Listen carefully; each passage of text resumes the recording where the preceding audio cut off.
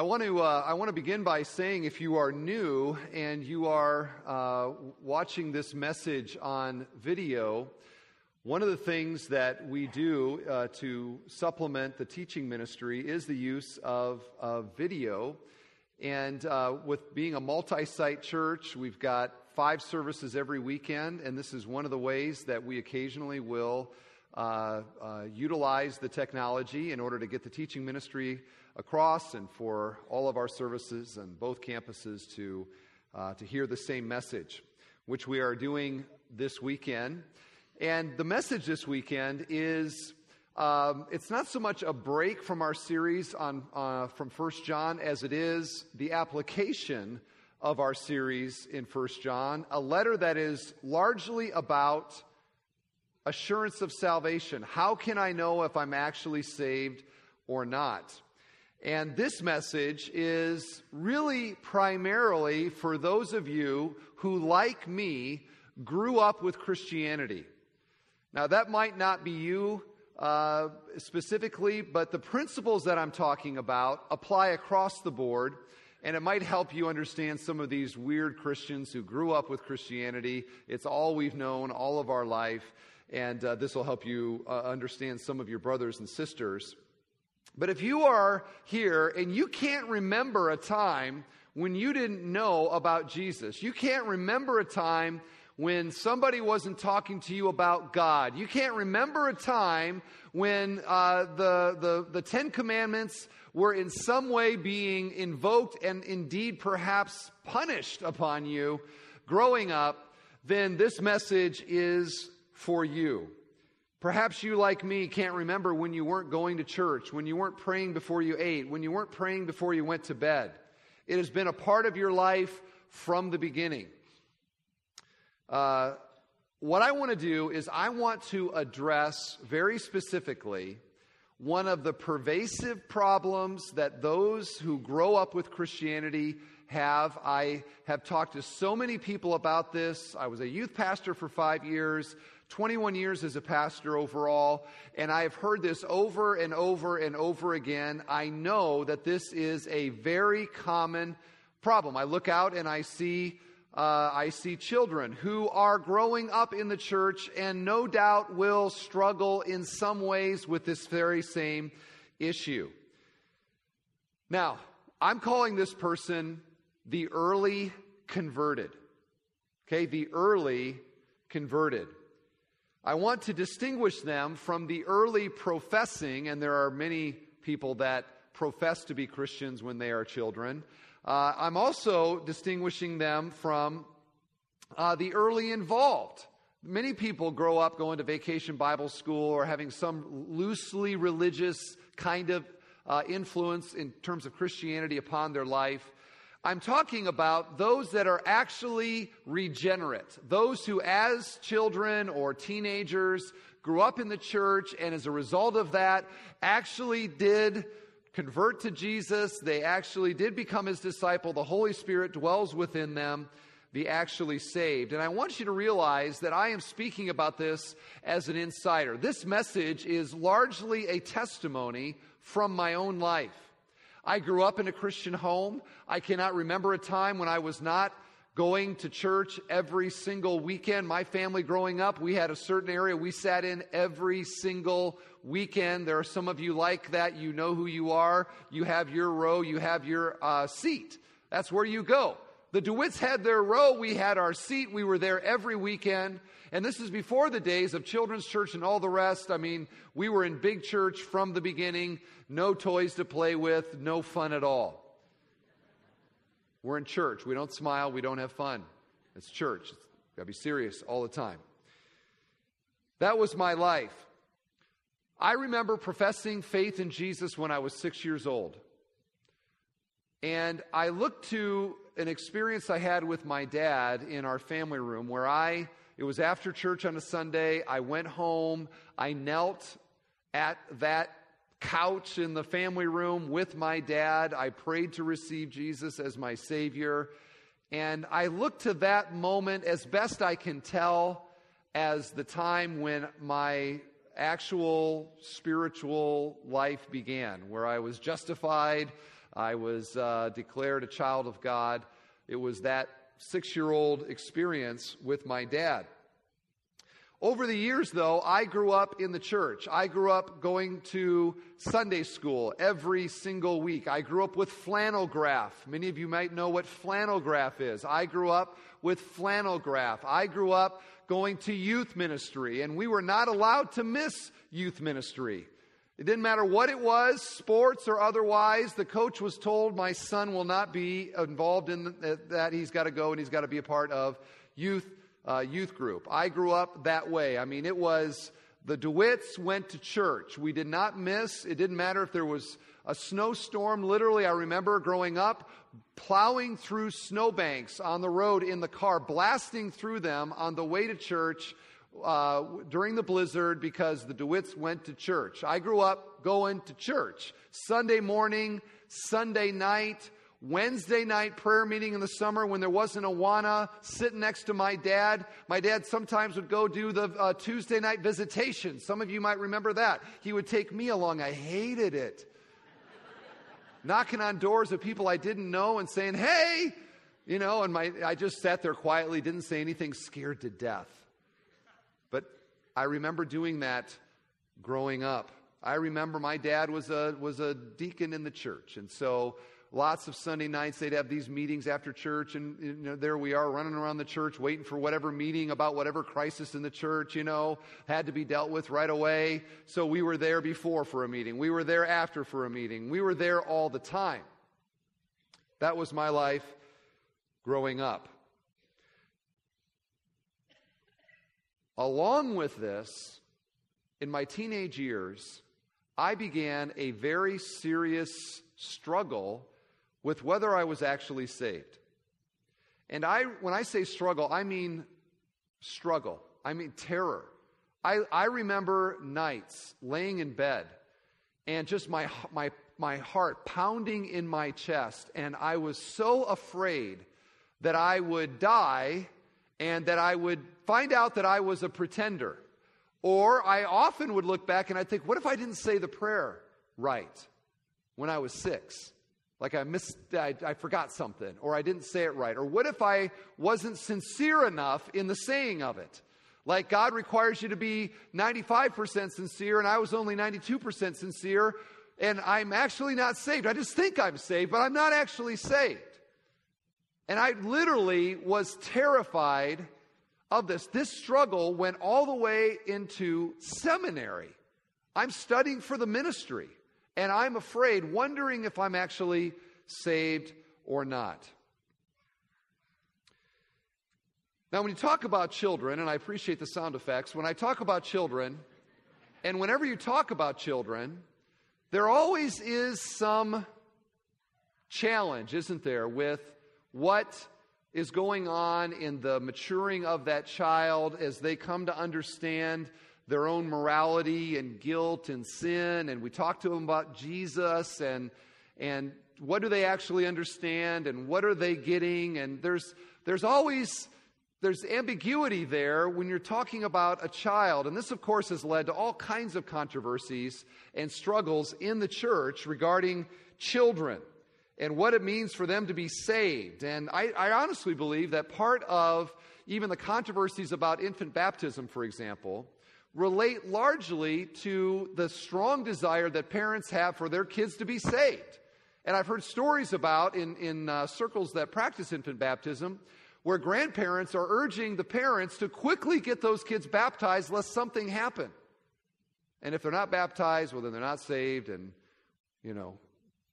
obviously, we don't want that. Even Jonathan Edwards, the eminent American theologian, got involved in a controversy in his own church, a church that had experienced the Great Awakening, which is one of the great spiritual moments in all of American history. In spite of that, years after that, gets involved in a controversy about children and their faith, and is kicked out of his church. One of the great heroes of American Christianity is the pastor is kicked out of his church. Still don't get that. Tremendous ministries have developed from a belief that children can be saved. An example of this is Child Evangelism Fellowship, an organization that I know quite well, which back in 1937, their founder heard or read a quote by Charles Spurgeon, and here's the quote: "A child of 5, if properly instructed, can as truly believe and be regenerated as an adult." And their founder, a man by the name of Jesse Overholtzer, he thought to himself, if that is true, then I'm going to spend my whole life trying to reach children. And he began Child Evangelism Fellowship, and over these years, they have literally reached hundreds of thousands, if not millions, of children with the gospel of Christ. So, when we're talking about childhood faith and what it means to come to faith as a child, we certainly believe that children can. I mean, the Bible itself has examples of childhood faith. To give you some examples of this, we have Samuel, Timothy, David the shepherd boy, Mary the mother of Jesus, King Josiah, Daniel, and of course Jesus himself, who even at age 12 had such an awareness spiritually that he said, "I must be in my Father's house." If you remember the story when his parents couldn't find him, and every child loves that story. Parents, not as much. Now here at Bethel, to be clear, we take children and the ministry to children very seriously. We pour tremendous resources into that. We have tons of volunteers who serve in our children's ministries. We love our children, and we believe they can come to faith, genuine saving faith, and become disciples of Christ, and we love them very much. But in spite of that, what we all have to acknowledge, I think, is that there are unique struggles in understanding the development of a child and then the spiritual development of a child, and how the gospel takes root and begins to produce transformation in their life. How does a child begin to grow in their awareness of guilt? How do they come to understand what it means that Jesus died in their place? And what does it mean for a child to have a personal faith in Christ? And I've talked with so many, and of course this is my background, even my own friends growing up, that so many people grow up in the church, and when they turn 18, they go to university or whatever, and they never darken the door of a church again. And these are the same kids that were going forward at the revivals, and they were involved in all the things, and prayed the prayer, and did all the rest, and they have no care or concern for Christ to this day. And so clearly, we are in a difficult area when you talk about children. And I want to zero in on one aspect of this, and it's what 1 John is most specifically speaking to, and that is assurance of salvation. So let me give you, and again, I'm not so much expositing a text as applying what we've heard in 1 John to this area of the Christian life. But I want to talk about some of the faith tendencies of those that are converted early in their life. And I have a few of them. Here's the first. Very commonly, there is a struggle with assurance of salvation, and they have a low assurance, a low confidence that they're actually saved. Now, I remember my friend Matt Hunley. When he was in high school, he was always sort of a jokester. And in the churches that I grew up in, they would often ask you to share your testimony. Okay, have you heard this? We'd like for you to share your testimony. There's nothing wrong with sharing your testimony, but you better have a good one. So my buddy Matt one time was asked to share his testimony, and so he said, "Well, I could tell you about years of drugs and sex and rock and roll. But then God saved me at the age of 6.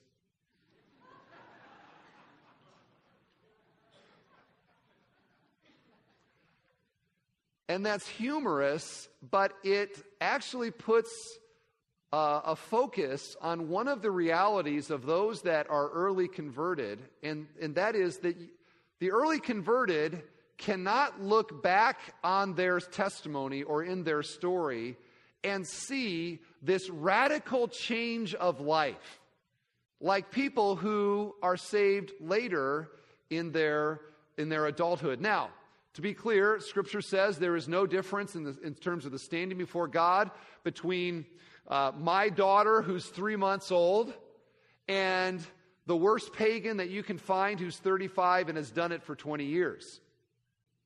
All of us stand as condemned before God. There is none righteous. There is no, not one. We've all fallen short of the glory of God. So there's no sort of grades in terms of sin and before a holy God. We are all lost, and He is the only one that is holy. So we're all condemned equally, but there is a difference for the person who comes to faith as an adult, because most likely they have had a lot of years for that depravity to flower and to show itself. They've had a lot of years to do a lot of things that they would later regret. Whereas the child who grows up in the church, comes to faith early in life, does not have the same kind of expressions of depravity that the adult convert has. Now you say, well, isn't that great? And you know what? In a sense it is. I read one author this week who said, I want my child to have a very boring testimony. Came to faith as a child and walked with Jesus ever since. In fact, maybe you can relate to this. If you've ever been asked to give your testimony, if you were early converted, I'll bet you've thought to yourself, when somebody said, hey, give your testimony to us, you thought, what testimony?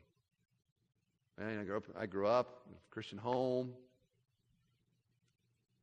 Came to faith when I was 7. La, la, la, la, la, la, la, right? And sometimes you almost want to, juice it up with some salacious sin. Well, then when I was 11... But it all feels kind of, flat. I remember when I was in college, I went to a church, and they had this Saturday night kind of outreach thing that they'd have people share their testimony, and they asked me to share my testimony one Saturday night. Well, it happened to be the week after Franklin Graham was there to share his testimony, who wrote the book Rebel Without a Cause. A whole book about this radical change in his life. I'm up next. I made up 3 sins just to make it sound good.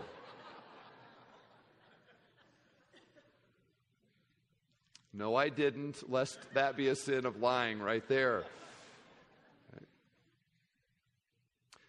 So the early convert comes to faith in Jesus as a young person, and often what happens then is that as the memory of that event fades, like if you were me, 6, I remember it barely.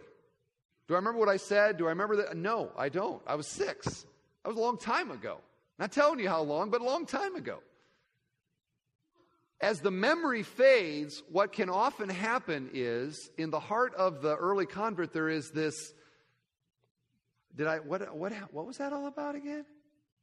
And this moment that could and should be decisive and always remembered, fades into the distance, as opposed to some of you who come to faith in Christ when you're 35, and you went to IU, but you partied at Purdue, and then you hit the bars for 20 years in Northwest Indiana, and then somebody shared Jesus with you, and you had this radical come to faith in Jesus thing.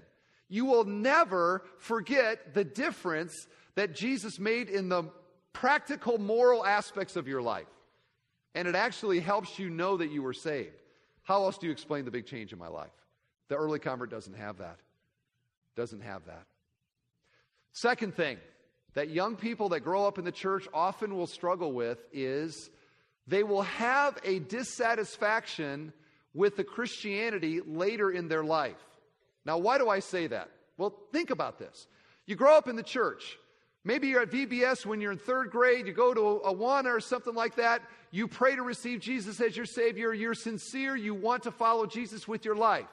You look around and there's Mrs. Jones and Mr. Smith and Mr. Johnson, they're your Sunday school teachers, they're people you look up to, you always said Mr. to them.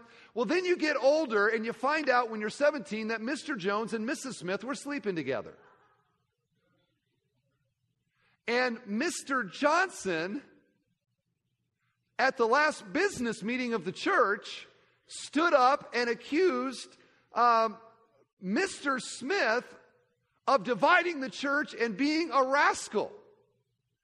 And everyone's talking about it. And you think to yourself, what is going on?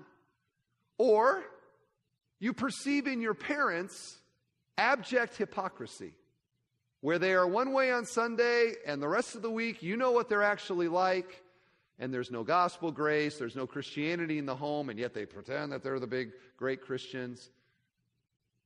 And you look around at your friends in the youth group, and the three that everyone looks up to, you happen to know, are partying on Friday night, but nobody but you knows, or the church doesn't know, their parents don't know. And you look around at the whole thing, and it's easy to look at the church and say, bunch of hypocrites. In fact, I'm looking at a few of them right now. Wait a second, we're all hypocrites, aren't we? Okay. But when you're young, you think everyone's wonderful, right? Everyone is Mrs. Smith teaching third grade Sunday school. Hasn't thought about sin in 20 years. A second thing that happens for young people is that eventually they realize that to be a disciple of Christ is going to cost them. When you are in third grade in Awana and you pray to receive Jesus as your Savior, the cost is minimal, isn't it?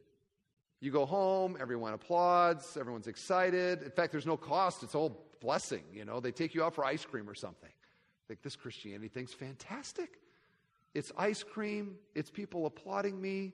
Grandma and Grandpa wrote me a nice note, put money in it. Love it. But eventually, that kid becomes a freshman in college. Or better, or maybe 16 at the public high school. And now the temptations and the opportunities are beginning to circle in ways that when they're in third grade aren't even in the picture.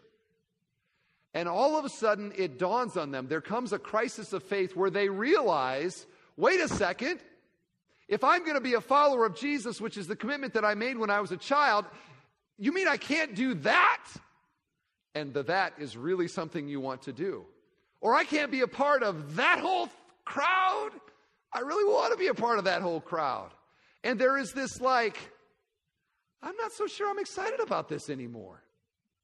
I may want to rethink this commitment that I made to Jesus.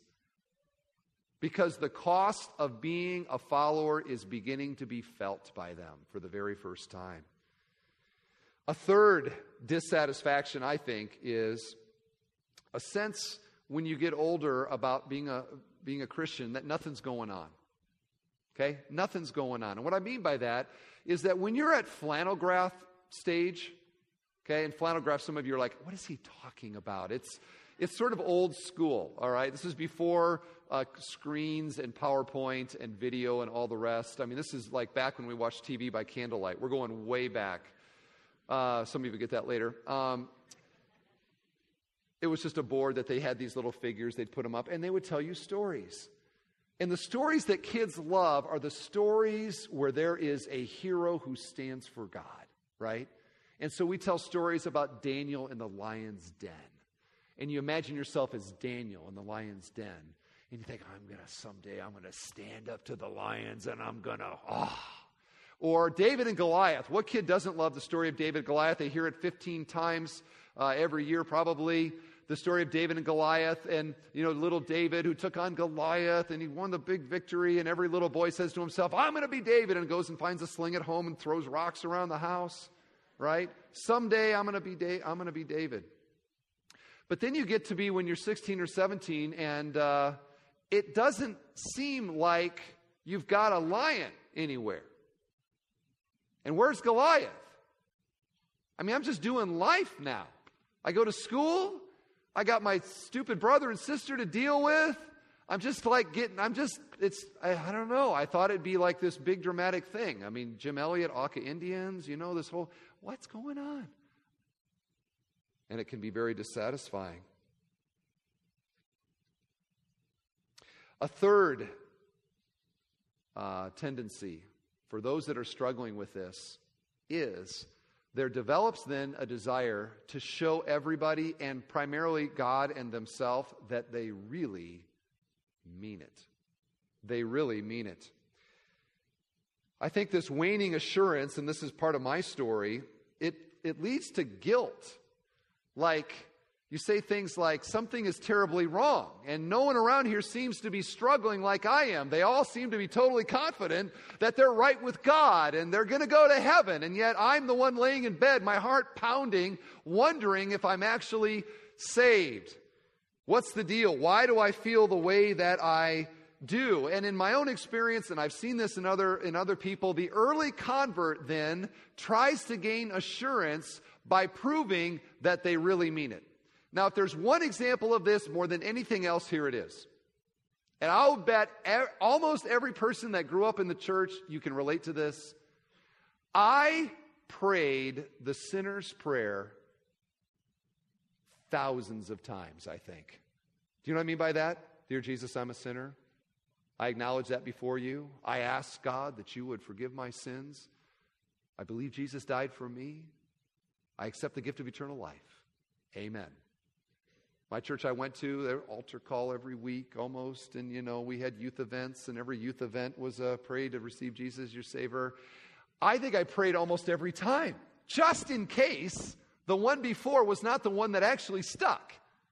Are you with me?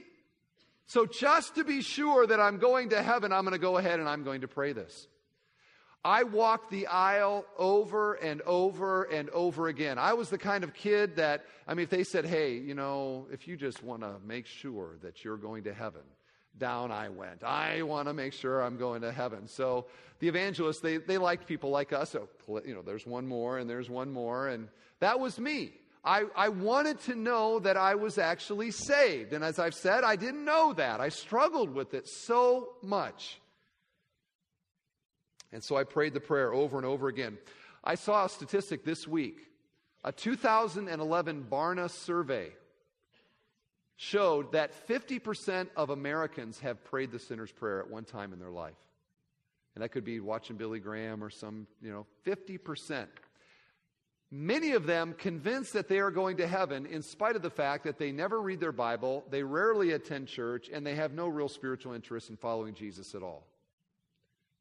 50%, that's a pretty surprising statistic, isn't it? I think it is.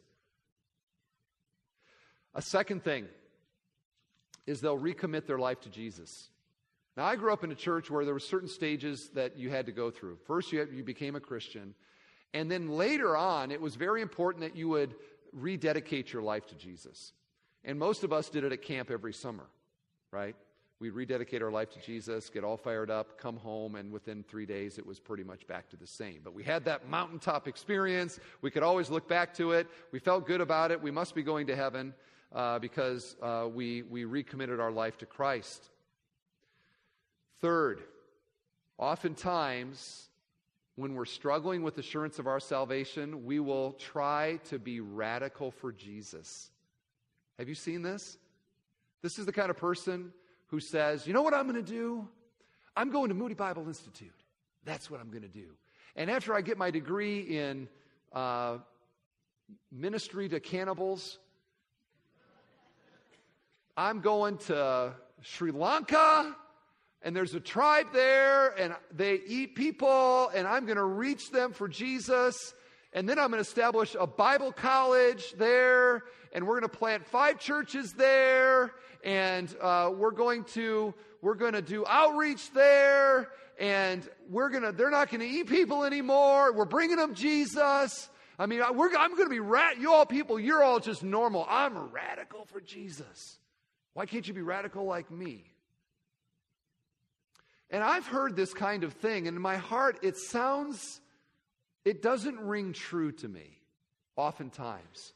It's like I'm trying to convince you how spiritual I am, which is really a way of convincing me how spiritual I am, in the hopes that maybe God will see me this way. I must be saved. Look how radical for Jesus I am.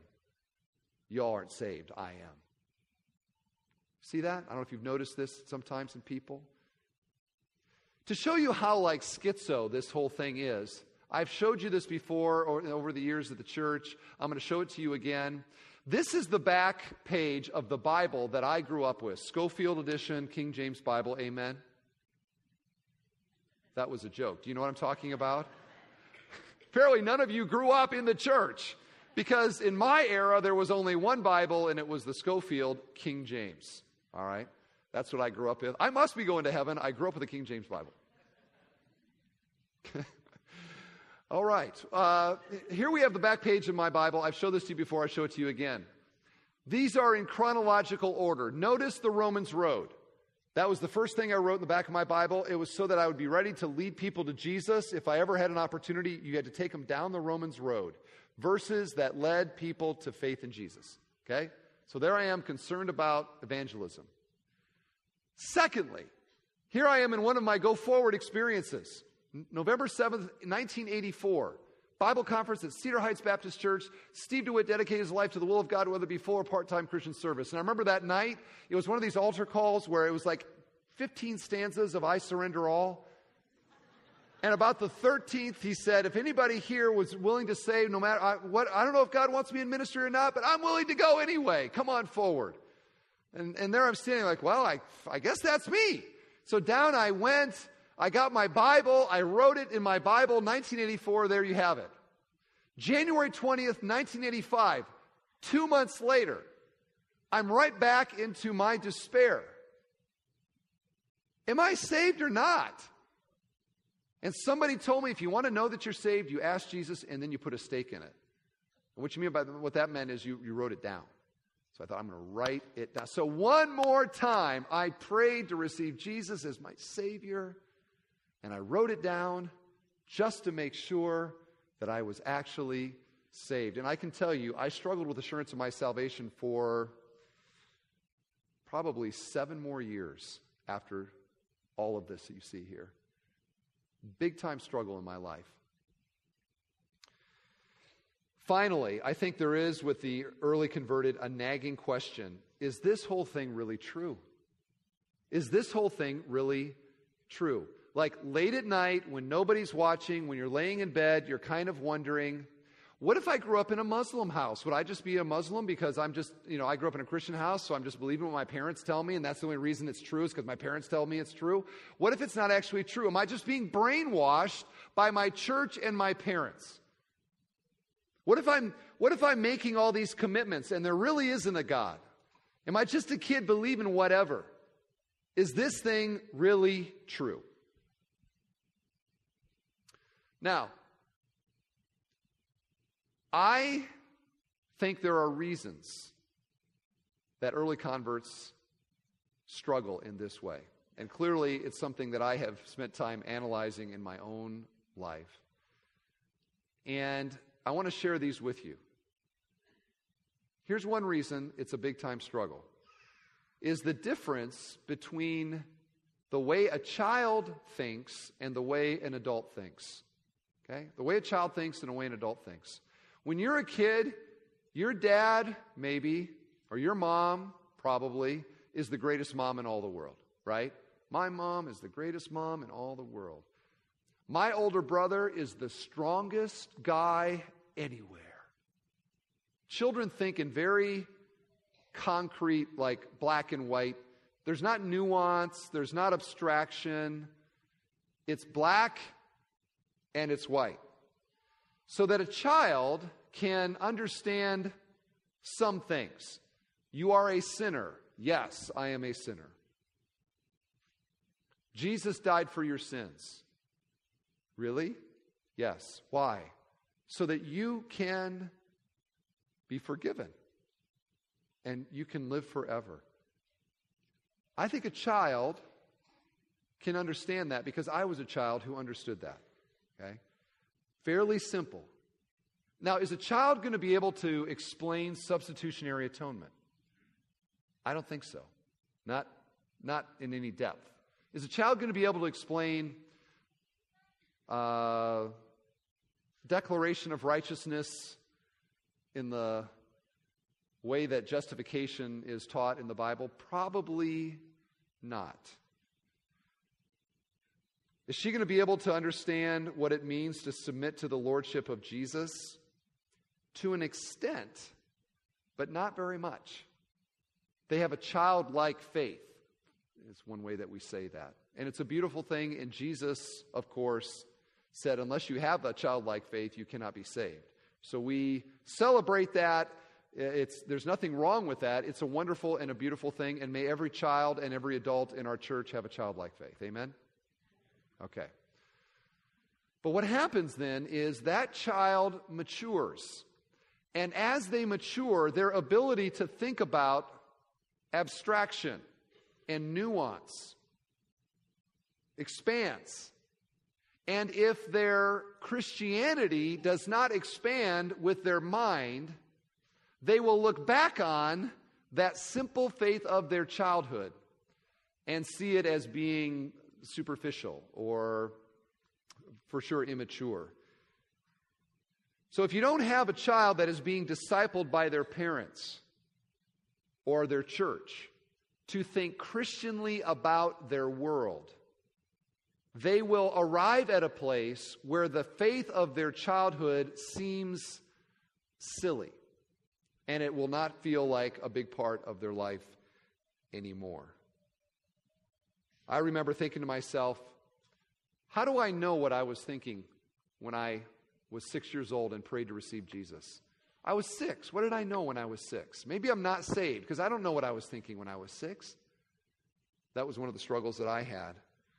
I also think this is one reason that legalism is so attractive in churches, is because if my faith and my understanding of faith does not grow with my maturing of my mind, I will look to anything for assurance of my salvation, even man-made rules. As long as I fulfill the man-made rules, I must be good with God. And legalists are fully assured of their salvation because they've created an artificial criteria. Okay? In fact, say it, legalism is artificial assurance. You won't find any of that in 1 John. There's nothing legalistic in 1 John. It is fake, it is artificial, it's not real. But people love it because now I feel saved because I'm following the rules. Another thing that happens with young people is that there is what I'm calling the enlarging circle of life. Okay, the enlarging circle of life. The awareness of the lordship of Jesus Christ, if that does not increase with their increasing scope of life, there will come a massive crisis of faith. And you all know what I'm talking about if you've been around the church or been around young people, college students, for example. Here's a graphic, I think, that explains it well. If you would put that up. Okay. Here is the life of a child. The whole scope of a child. What do they have in their life? They may have siblings. They have their family. They have their school. And hopefully they have their church. That's the full world that they know. Okay? They don't know about, they're not worrying about Congress. They're not too up on what's going on in the Syrian crisis in the Middle East. They're not worried about that. Life is about my family, my house, my school, my church. It's a small circle. But what happens for them, happens for all of us, is that as we become young adults, we become adults, the world expands, doesn't it? And all of a sudden now, in my world, there are things that were not a part of my world when I profess faith in Jesus. And these things are complex, and they are very scintillating, and they are enticing. And we see things like, all of a sudden I've got to know what money's all about, and I'm working, and I feel pressure from friends. I care what they think about my life, how I wish we could just pound, or there's a button to push on teenagers and say, realize, don't worry about the friends. You're never going to talk to them again in the rest of your life. Why do you worry about what they think? Young people, listen to me. The people that you're concerned about, they don't matter anymore. Someday you're going to graduate from high school and never see them again. Except one or two. Those are the special ones. Make good friends. Okay? Sex, do I need to talk about that?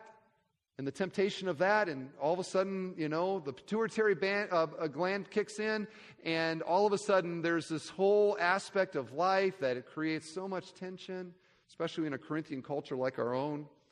So we have this bigger circle of life, and it includes things that she never dreamed about. This child never thought about when she was 6 or 7 and said, I'm going to be a follower of Jesus.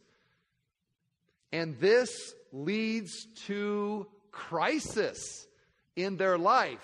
If that circle, that smaller circle, does not expand in terms of faith to include everything else, there is massive crisis in their life.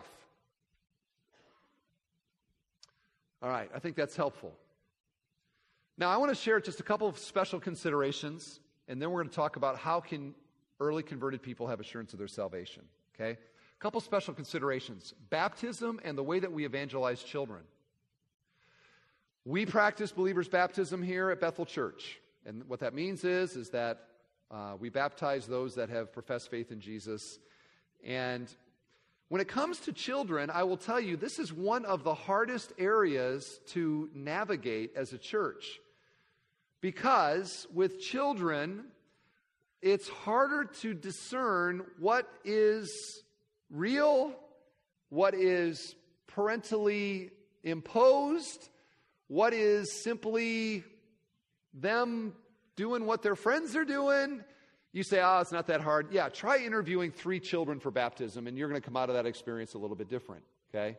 It is not easy to do. And one of the things that often happens is that for when all your faith decisions are at a stage of life that you can't remember anymore, it actually undermines assurance of salvation down the road. And that's one reason that we make a recommendation here. It is not a rule because the Bible doesn't make it a rule, and we don't want to make rules the Bible doesn't make, okay? But it is a recommendation that we wait with a child until they're at a stage of life that at the very least they can remember their baptism. You say, what age is that? I think it's a double digit. I think it's a double digit. Maybe 12. But the Bible doesn't mandate that, okay? So we don't mandate that. But it is a recommendation. They may not remember when they profess faith in Jesus, but they can remember their baptism. And that can be a very cherished memory of faith. The other thing I want to mention to you is that we have to get the gospel right with our kids. I grew up in an era when everybody asked Jesus into their heart. Maybe you've heard that. I asked Jesus into my heart. I really think that is unhelpful. And I do not think it is biblical. Okay? The Bible doesn't anywhere say, ask Jesus into your heart. Unless you want to go to Revelation, Jesus is knocking at the door of your heart, and he will come in and sup with them, and he with me. But that is a stretch. Because there's 100 verses that say, believe in the Lord Jesus Christ, and you shall be saved. What is the gospel? It is trusting in Jesus and his work on the cross for your salvation. And that's what our children need to get. And so I would encourage you not to use that kind of language because it's not the gospel, unless it is simply a kind of cliche or slogan for what actually saves, and that is putting your faith and trust in Jesus. So I think I probably did that. I put my faith and trust in Jesus when I was 6, and when people said, tell me your testimony, I asked Jesus into my heart when I was 6. Okay? But really that has nothing to do with it. I would encourage us to get the gospel right and to just talk about trusting and believing in Jesus for salvation. I think it would help. It also keeps us from the easy step of getting children to do it. Do you want to go to hell? No. Do you want to ask Jesus into your heart and have eternal life? Yes. Down come the balloons and the Facebook postings and the cake and all the rest, and the kids are like, this is fantastic. Right? But really, you want them to understand, I am guilty before God. Jesus died in my place. I've trusted in him for forgiveness of sins. I now have eternal life as a gift. That they can understand, and let's help them understand that. Are you with me? Okay? And let's not use unhelpful cliche. Now, with that said, how can the early converted have true assurance? And I've got to go quick here, and I'm going to do my best, but here is the big thing. All right, I've got a couple, but here's the big one. By far, the most helpful thing for me in overcoming the struggle in my own life is this principle, the not now, but then. I said that backwards. The not then, but now. The not then, but now. I'm dyslexic. Did I mention that as well? No, I'm not, but I was in that moment. Not then, but now. One of the big pitfalls in the way that evangelism, in my opinion, was done over these years is there was such a focus on the moment of decision. The moment that I believed. You had to know when it was. Like, what was the date? What was the time? Who was there with you when you did it? What do you mean you don't know what the date was? Are you saved? If you didn't know when it started, your salvation was highly in question. The Bible does not talk about salvation primarily as a starting point. It is a starting point. There is a beginning, there is a middle, and there is an end. I begin when I believe. I am still believing by faith as I am sanctified in the likeness of Christ. I die and I experience glorification. All of it's salvation. That's why Paul calls it like a race. A race is not simply starting. They ran a 5K in my area today. Some people right here ran it. Got ribbons and stuff. They didn't get ribbons for starting the race. Nobody said, when did you start? What was your time when you started the race? Nobody cares what your time is when you started the race. A race means that you start, you run, and you end. Right? And salvation is the same. We begin by faith in Jesus for sure, but the whole thing is by faith.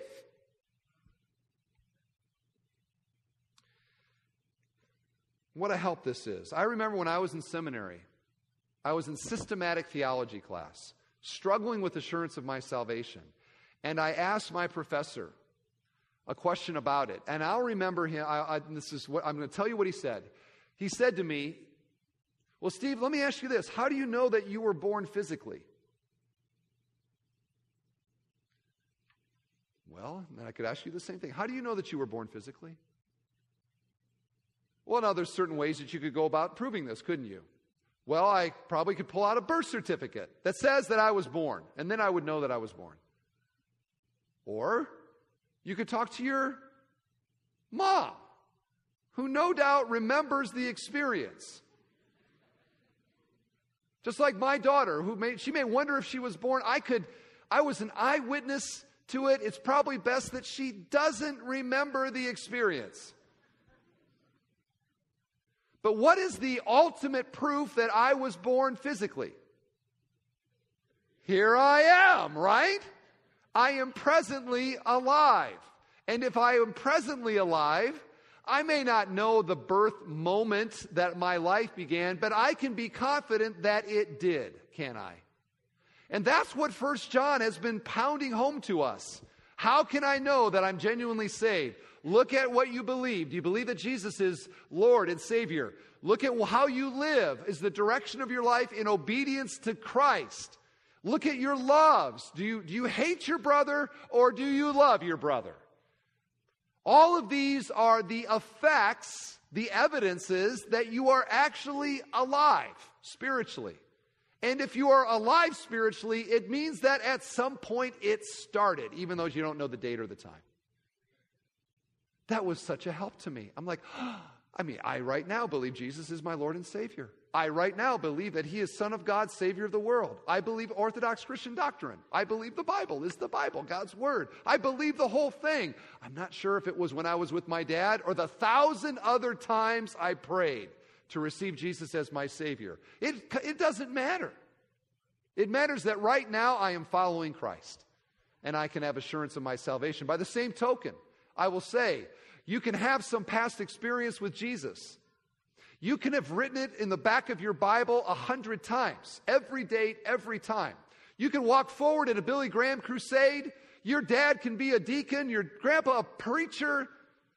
But if right now your heart is not for God, if you are walking away from God, if you are in rebellion against God, the longer that is the story of your life, the less likely it is that you're actually saved. Why? Because you don't look alive at all spiritually. You look dead. Dead people should not have assurance that they are alive. That makes no sense, but in a way it does. Some of you are like, I'm still confused about the TV by candlelight, and now you've really confused me. The most convincing proof that we are born spiritually is that we are following Christ. And that's why I think way too many people don't struggle with assurance, and they should. The 50% of Americans that have prayed to receive Christ, and yet they have no care or concern for Jesus and active in their life right now, I'm going to heaven. Why? Because I've prayed the prayer. That is not evidence of spiritual regeneration. I don't see that anywhere. That's a whole message right there. You say, well, where does the Bible teach that? I will tell you. John 15, 1 through 8. Matthew 13, 1 through 43. You can maybe write these down. 1 Corinthians 5, 9 through 10. And the entire book of 1 John teaches that. Secondly, to have assurance of salvation, how can I do it? Submit every aspect of your life to the Lordship of Jesus Christ. Now let's go back to the graphic a second of these circles. And you see them here, right? Maybe you look back and you say, my faith was in the beginning, the childlike faith, the childhood faith. My life now is bigger than this, even these circles. I got all kinds of things in there. But my faith is still at that child circle. I want to know that I'm saved. You know what you need to do? You need to take that surrender that you made when you were 6 to the world that you had at that time, and to simply baptize your entire life into the Lordship of Christ and submit everything to Him. Submit it all to Him. All the circle must be God's. I think there are many people that come to this crisis, and in reality, maybe you've seen this. Kids, they grow up in the church, and if they seem to be Christians, or they're good kids, and they do the Awana thing and all that. But then their sophomore year at Purdue, all of a sudden there is this huge explosion, right? All of a sudden, now they're at Campus Crusade, and they're going on evangelism in Florida. And you talk to them, and they're like, what happened? And they say things like, well, my freshman year, I was a mess. A total mess. I don't even tell you all the things I was involved in. But I went to this crusade meeting, or I went to this navigator thing, or I went to church. And man, all of a sudden it made sense to me. And I gave I totally changed. Okay? Now, what has happened there? I think it is possible they just have had a dramatic renewal or repentance, but oftentimes that is when they actually have become regenerate and the Spirit of God has come with them. They were awakened to spiritual things, maybe in that Hebrews 6 sort of way. Early on they knew things, they were moral generally, but it really took root in their life. There was a crisis of faith, and out comes this beautiful faith experience with Christ. So I would encourage you want assurance of salvation? Look into your life. What have you not surrendered? What are you still living for yourself? What are you still clinging to? And ruthlessly and just by God's grace, give that over to Christ and say, I want you to have all of me. Like I did when I was 6. You had all of me, but my world was so small. My world is bigger, but I want you to have all of me again. Give your heart fully, your world, to Christ. And the last thing I would say is to realize that God is at work in you right now. Okay? He is at work in you right now. This whole boring testimony thing, there's no boring testimonies. Do you think Jesus would ever say, you have a boring testimony based upon what He did in order to save you? I don't think so. Right? I don't think so. There are no boring testimonies. We are all objects of the grace of God. We have all been saved by the precious blood of Jesus. All of us have this miraculous experience of the Holy Spirit through regeneration. All of us have become children of God by this miracle adoption where God makes us part of His family. All of us are presently experiencing eternal life. All of us have the hope that when we die, we actually will go be with God. There's nothing boring. Nothing. It's all fantastic. We're just blind to it, I think. So you got lions, you got Goliaths, you've got challenges. But fight the fight. Fight the good fight of faith. Run the course that God has set before you. Follow Jesus. Be bold and obedient. And you will find along the way, as you see this transformation in your life, you'll look back and you'll say, you know what? I am saved. Look at the difference Jesus has made in my life. And what a blessing it is to know that you are a child of God. Would you pray with me?